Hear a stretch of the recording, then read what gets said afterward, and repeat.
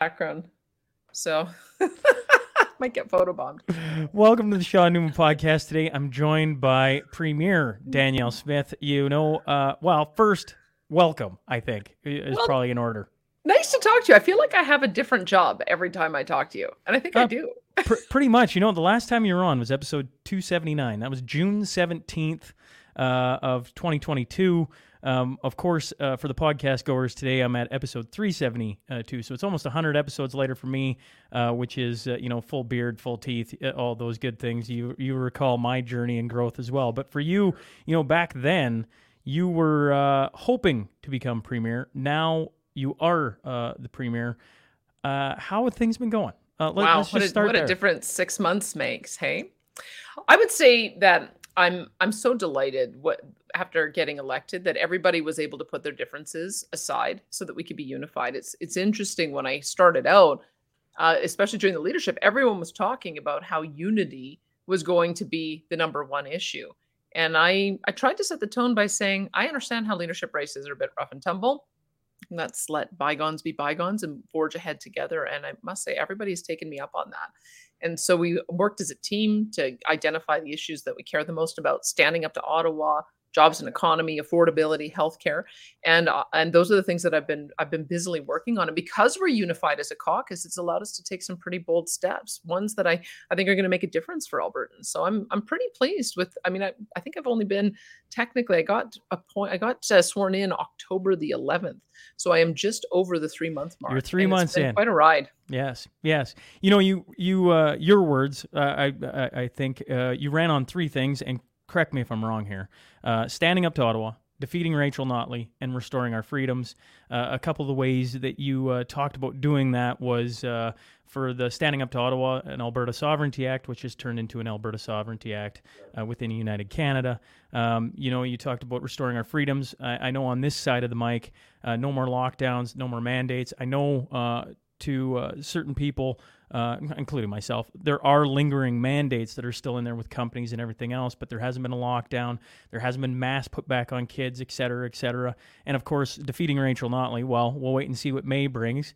But how do you feel so far in the first 3 months? I'm kind of rehashing the same thing. You ran on things. I feel like you've delivered on a lot of it. But a lot of people feel like maybe there's more to be done.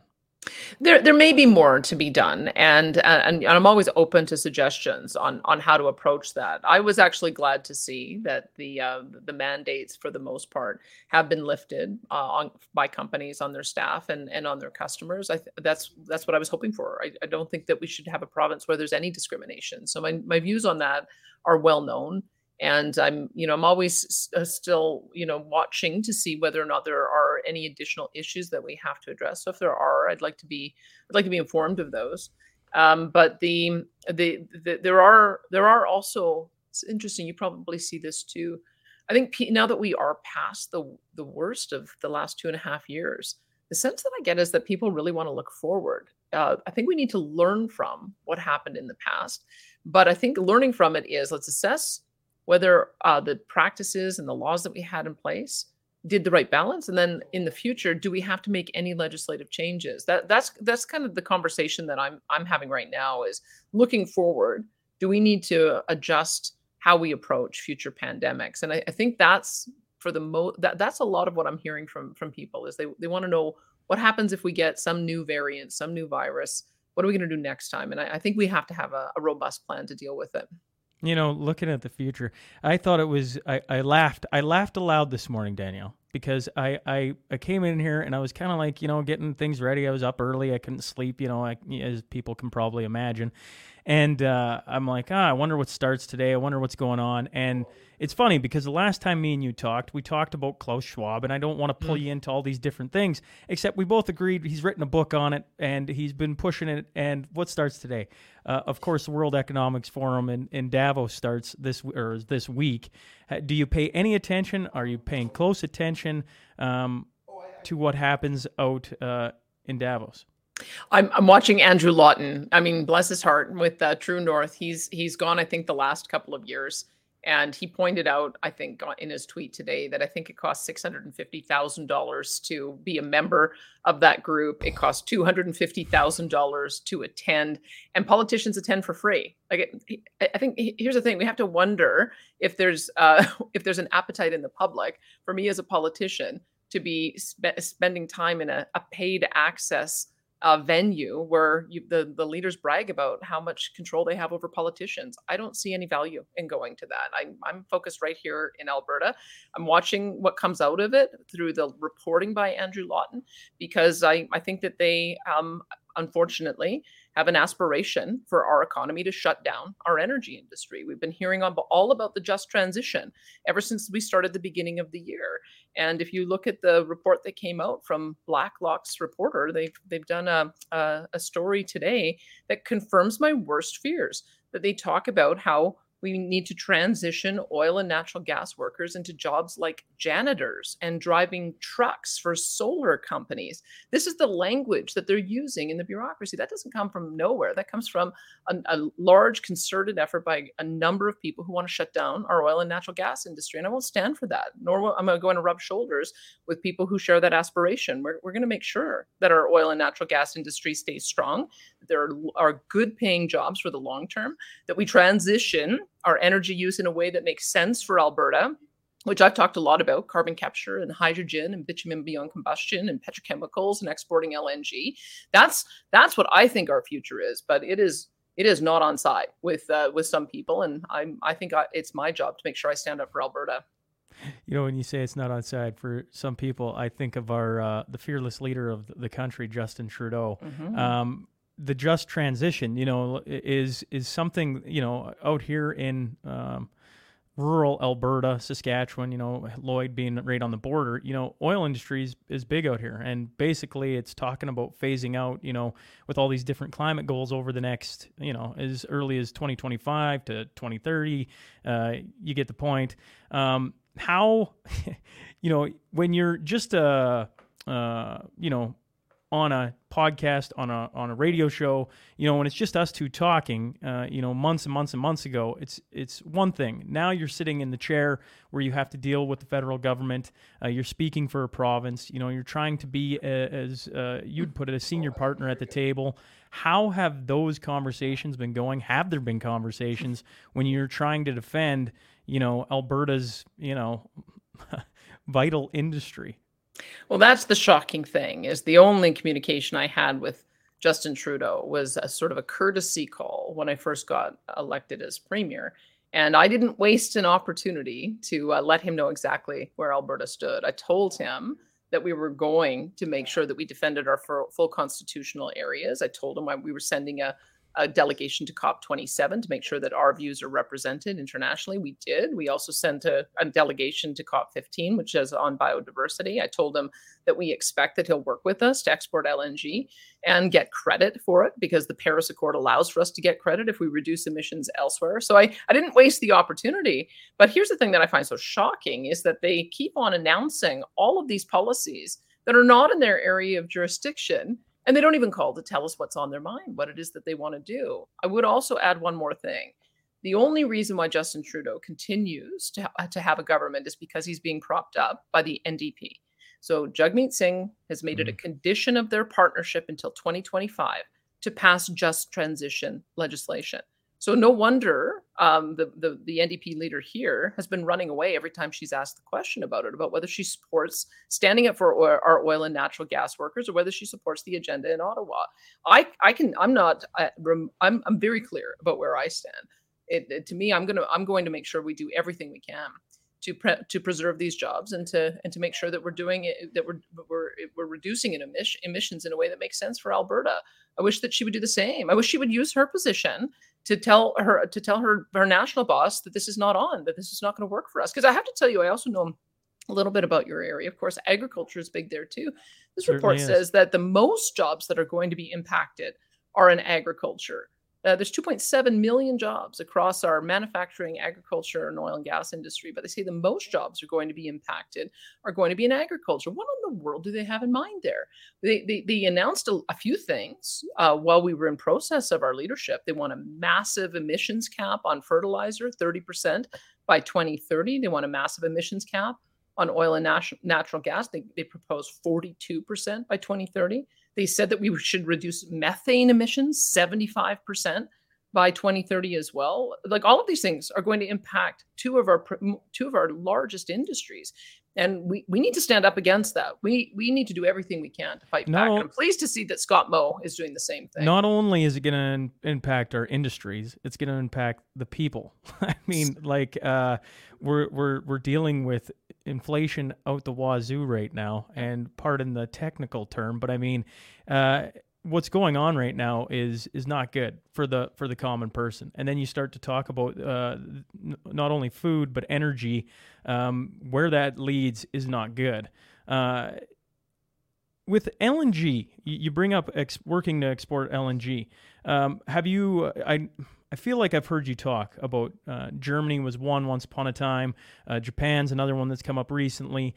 Have you reached out? Have you talked directly to either of those? I don't know the proper like a consul general. Yes. You know, the Japanese consul general has come to a couple of events, and he gave me his business card at the WestJet announcement, because you probably saw that WestJet has announced direct flights from Calgary to Tokyo. So that gives you some indication of how strong our ties are. We've actually had a trade office for Alberta in Japan for 48 years. So we've got a staging area to be able to advance that partnership. I wrote a letter to Justin Trudeau before his meeting with the Prime Minister of Japan, basically telling him, don't blow it this time, because last time he blew it with the German Chancellor saying there was no business case. I underscored with three underscores that there is a business case to export to Japan. I mean, Mitsubishi, for instance, is one of the investment partners in an LNG project on the West Coast. Of course, we have a case to expand LNG. The easiest way to do it would be to double the capacity of that existing plant when it comes on stream. And there are 3 additional lines that have already been approved. They're just looking for an LNG export partner, but they need an indication from the federal government that they're going to do what Finance Minister Chrystia Freeland said, which is to fast track energy projects to benefit our allies. And I'm not getting very clear responses from that. So nice to see that we've got a Team Canada. Let me just say, they did announce they're going to do a Team Canada trade mission. And I can tell you my energy minister, Pete Guthrie, has already reached out and said he's going to be on it. So that I think is the approach that we'll take. We've got to be there to make our own case, because I just don't trust that Ottawa can make it for us. I don't think anyone out west thinks they can make it for us. I'm curious, is there any way, have you had discussions with your team, or maybe even the Western provinces? Is there any way to, you talk, I've heard you talk lots about, sometimes you just can't wait for the federal government when it comes to, I'm thinking of the AHS, right? You didn't sit around and wait for things to happen. You acted. You got moving. On something like this, I'm just wondering, is there a way to act to push the ball, to move it down the court so that it can actually be enacted relatively quick, instead of waiting for the federal government to act like it's going to do its best for Alberta? Meanwhile, they talk about just transition and pulling us out of a whole bunch of things and reducing emissions and all these different targets that they've set, when we could be helping parts of the world that are struggling. There's 2 major pieces of work I need to do. One is that I need to talk to the new BC Premier, David Eby, which I'll be doing this week, to see how much common cause we have. I've been delighted to see, actually, that British Columbia has been on board with LNG export. I think they understand that as we export more LNG to the world, it does reduce global emissions. I'll give you an example. So when LNG Canada is up and running, it will export 4 BCF a day. If you calculate how much coal that would displace, it's 15 megatons for every 1 BCF. That's 60 megatons of emissions if it's going to displace higher emitting fuels. That's positive. So that says to me that we should be building more of them. That's the case I'll certainly make to Premier Eby. And then on top of that, I've had very constructive conversation with some Treaty 8 chiefs.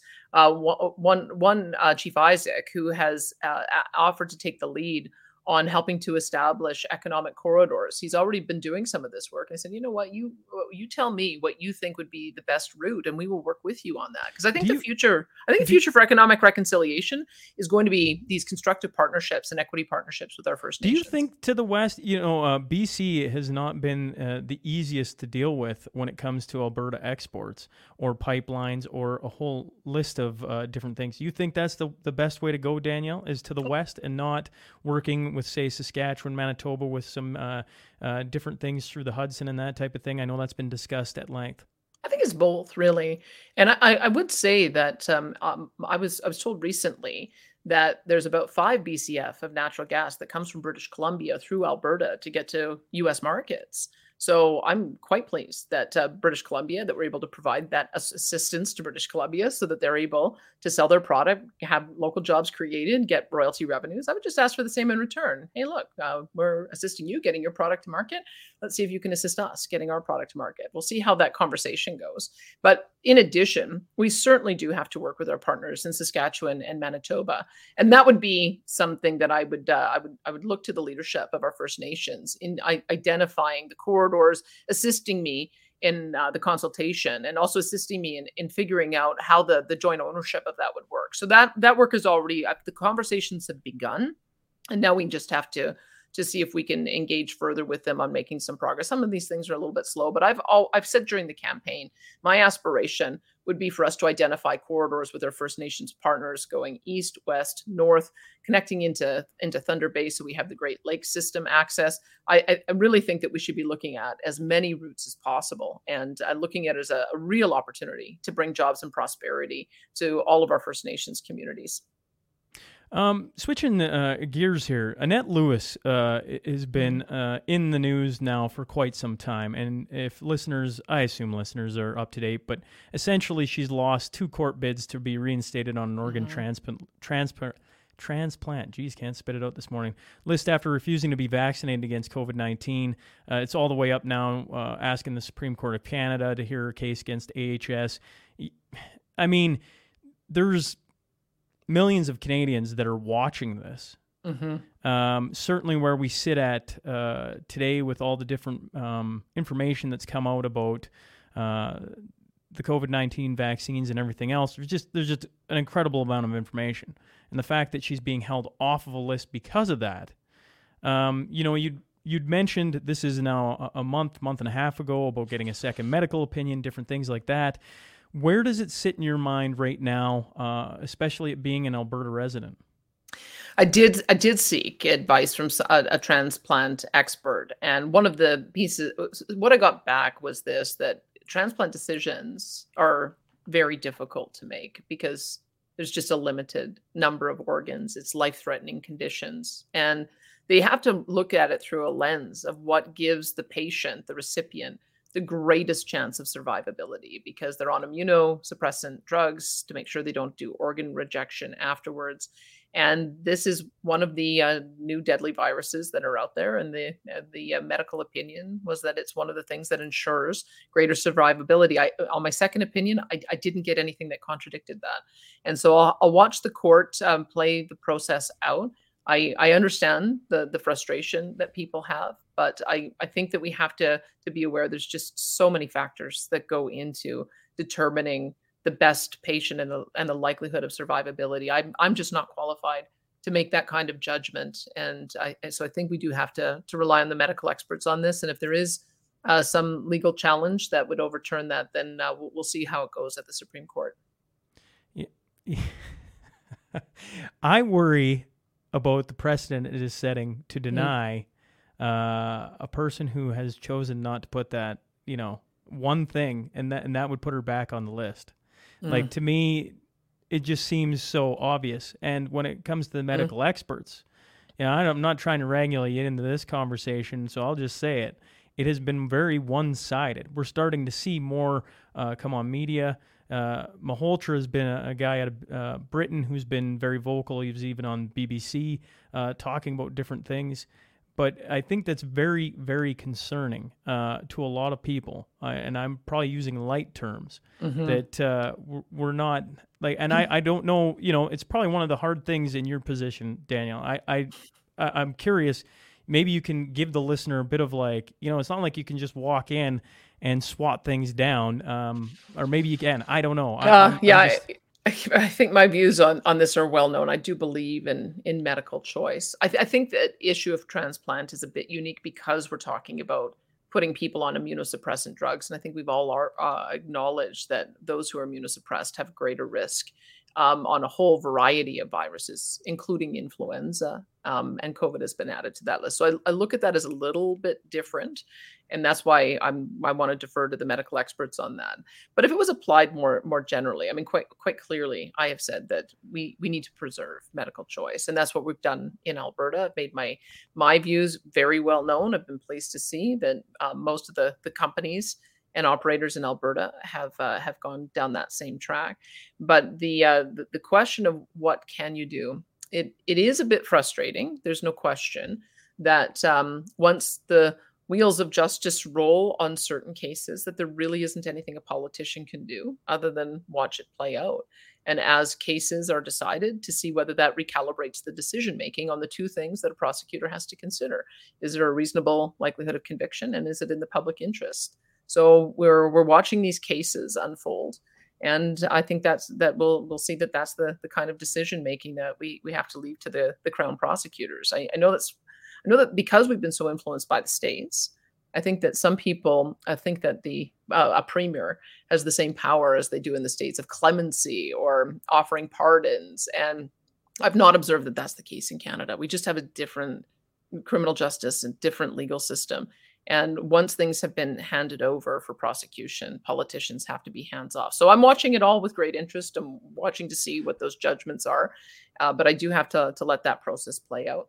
I appreciate a little bit of clarification, or at least a little bit of understanding, because as a guy who sits here, I think a lot of people believe, the premier changes out, and you're like a knight in shining armor. You walk in and just, and yet that isn't the way democracy and a whole bunch of different institutions work. Well, let me tell you how it does work, though. Sure. As you know, I held the medical profession and the medical professionals giving us advice accountable for the advice they were giving to politicians, which I think was flawed. And so we've got brand new leadership at the Chief Medical Officer of Health. We also have new leadership at the helm of Alberta Health Services. The board has been removed. We have an interim CEO. We have an official administrator who is working every single day to solve the problems within the health system. And we're on a recruitment for a new chief medical officer of health. We had some changes within our cabinet leadership. Those are the things that I can do to give people some confidence that I listened, I heard, and the things that I have under my power, I'm doing everything I can to make sure that we get an adjustment to a sort of an endemic world of dealing with COVID. Is there a way for more transparency on the data? I follow a lot of people who really follow the data closely. One of the things I always praised Alberta about all through COVID was their website. It just broke everything down. You could just see it in real time, as close to real time, as you could get. And I know lots of people have talked about it in the last 6 months. That's really disappeared. And I guess, I don't know, the concerning thing here is I'm closing in on time with you. I should have warned people. We only have, we don't get the 3 hours that me and Danielle are accustomed to. And I do appreciate you giving me some time this morning. But one of the things about transparency that we're talking about was, like there's this worrisome trend. And maybe it's a logical explanation, but as you have new people in the medical side of things, has anybody been paying attention to this worrisome trend of the cause of death in Alberta being unknown? It wasn't, it was there 5 years ago as unknown. There's probably always some unknown cases, but now it's been trending to where in 2021, it was the highest cause. And then 2022 stats haven't come out yet, folks. So we can't say what it's going to be in 2022, but the trend shows that it's going up. Has that side been, because I know for people to build trust, they just want transparency. They want to know what's going on. They want to understand the problems. Yeah, I'm in active conversations with health about how we can do a bit of a data review so that we can get some answers to those questions. As I understand it, part of the issue is that we do have a backlog in cases at the medical examiner's office. There's been a bit of turmoil in the medical examiner's office So I think there's been a backlog in assessment. And so once we do the assessments, I would hope that some of those causes of death would be added to the death certificate. Here's the really sad reality. The really sad reality is that we have a lot of fentanyl deaths, drug poisoning, overdoses, suicides, and those take a little longer for us to be able to find out what the cause of death is. As I understand it, fentanyl has been the drug of choice for addicts, and it leaves the system very quickly. So that's not a good news story if we've seen a spike in those kind of deaths, and that's part of the reason why we've made mental health and addiction such a strong focus of our government. You may have seen last week that we opened our very first recovery community where addicts are going to be able to go and get peer support from from others who are recovered addicts that are going to have therapy in the morning and have to do chores in the afternoon to keep the place going, and vice versa, and hopefully learn some marketable skills. Like, this is something we should have been doing years ago when this emerging crisis came about. And so I think those two things are connected, but I agree with you that we probably just need to take a closer look at our data here to make sure that we have those questions answered. I don't want anybody having any doubt about the competence of our ability to collect and analyze data. So thanks for making me aware of your concern on that, and just know it has been raised with me, and I'm working with health to see how we might be able to address it. Well, I appreciate you giving me time this morning, Yeah. Premier. Geez, that's got a nice ring to it, doesn't it? Either way, I told you 25 minutes, and how quickly does that go by? I tell you what, well, I look forward to the next time we hopefully get to sit and chat. I was hoping to talk about, you got 10 different topics you're raring to go with, and somehow that's all that gets out. So either way, thank you so much for giving me some time this morning. Best of luck here as we proceed closer to May. And I think everybody's paying very close attention. Obviously, there's a lot of pressure put on the next couple months on you, and everything else going on as the election looms a little closer. You bet. We'll do this again. I know how you like to talk for 3 hours. I don't think I'll be able to give you 3 hours, but maybe we'll give you 3 hours over enough long periods of time in 25-minute segments. Good talking with you, Sean. Thanks, Premier.